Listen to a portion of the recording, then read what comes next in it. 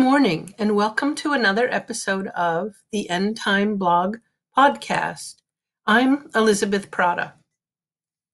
Last week, I had written a short series on marriage for wives. A dear sister contacted me and asked me to write about polygamy. In my series, I'd only mentioned polygamy, noting that Abraham had multiple wives. So did David, Solomon, Elkanah, and even that the institute of marriage itself crumbled as early as Genesis 4:19, when we read that Lamech took 2 wives. As I was writing the series, I briefly considered writing more about polygamy, which is multiple spouses supposedly married to one person, but discarded the idea since polygamy is not a huge concern in the US. Well, I was wrong. The sister who contacted me was raised in a denomination of Latter-day Saints, or what we know as Mormons, that still adhered to the notion that God accepts multiple wives as standard marital situation. So, let's take a look at polygamy in the Bible. What is God's standard for marriage? Why he allowed polygamy, and why it's wrong. I'll write on it today and again tomorrow in 2 parts. It's a big subject and a great question. In Genesis 2:20-24, we read of God's standard for marriage. He gave the woman to the man as helper, because it was not good for man to be alone. It was one man and one woman, mated for life into one flesh, and called to procreate. In Ephesians 5, we read of other standards outlined for the husband and the wife, covered in previous essays. Nowhere, though, do we see God's encouragement of taking more than one wife. His silence on Lamech's taking of 2 wives is not acceptance, any more than his silence on any other sin would be acceptance of those sins. We don't know why God did not speak specifically against polygamy.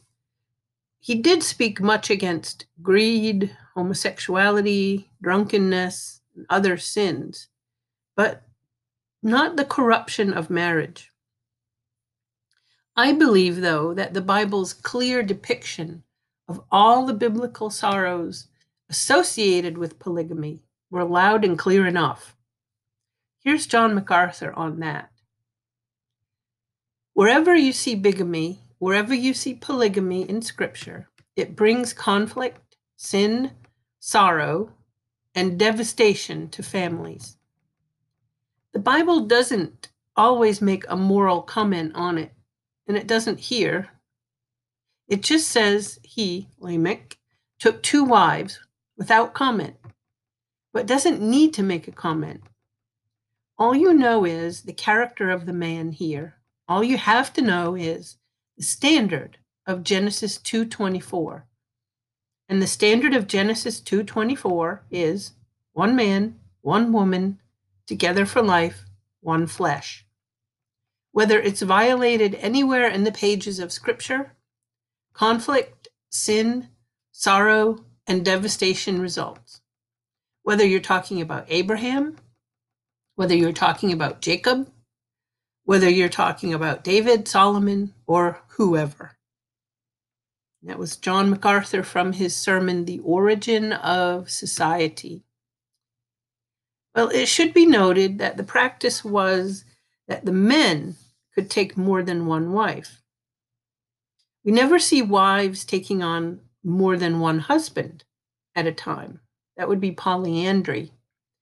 The woman at the well seems to have been a serial bride with 5 successive husbands.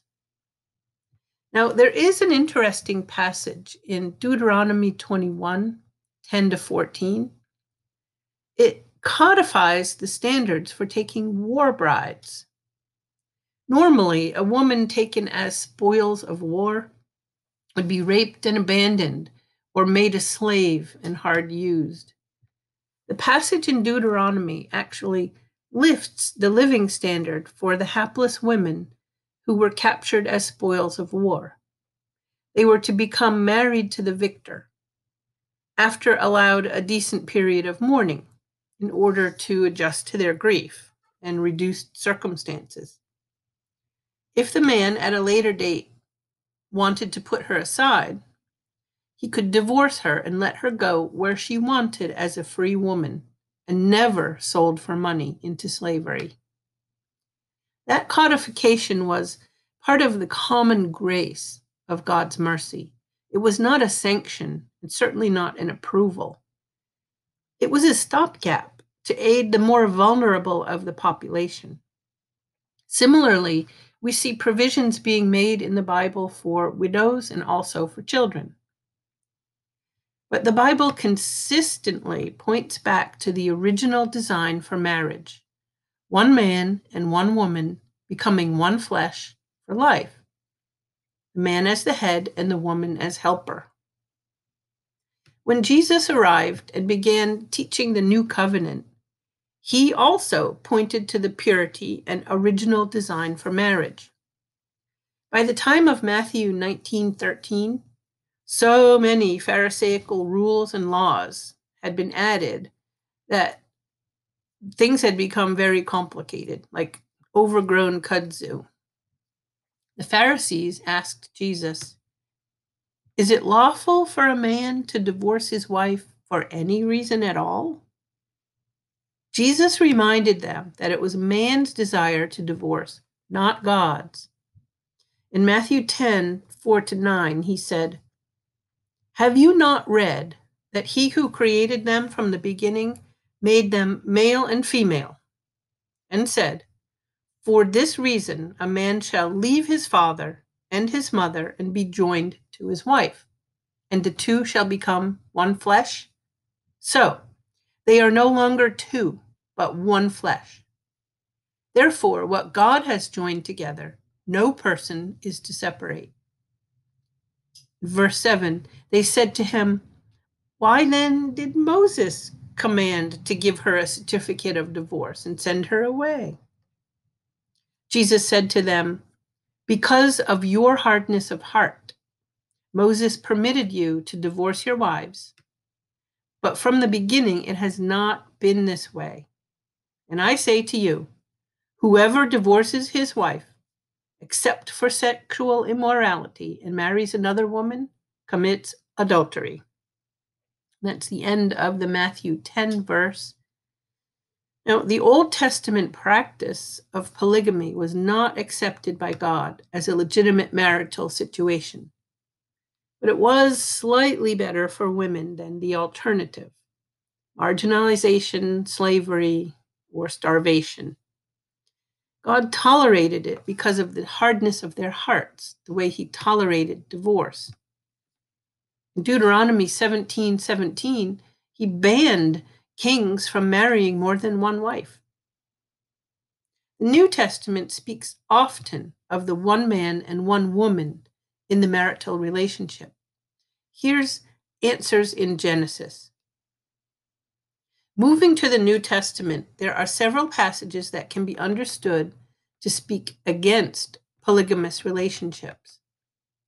The first to come to mind of many would be the qualifications in the letters in the church given by the Apostle Paul to Timothy and Titus.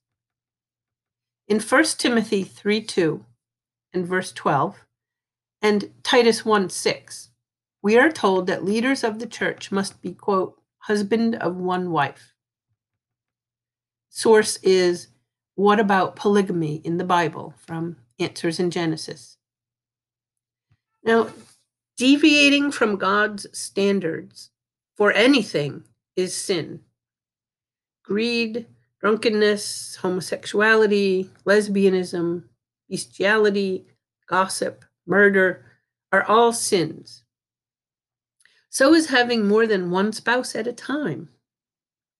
It's obvious that the standard for marriage is one man and one woman, as seen in Genesis and in the New Testament.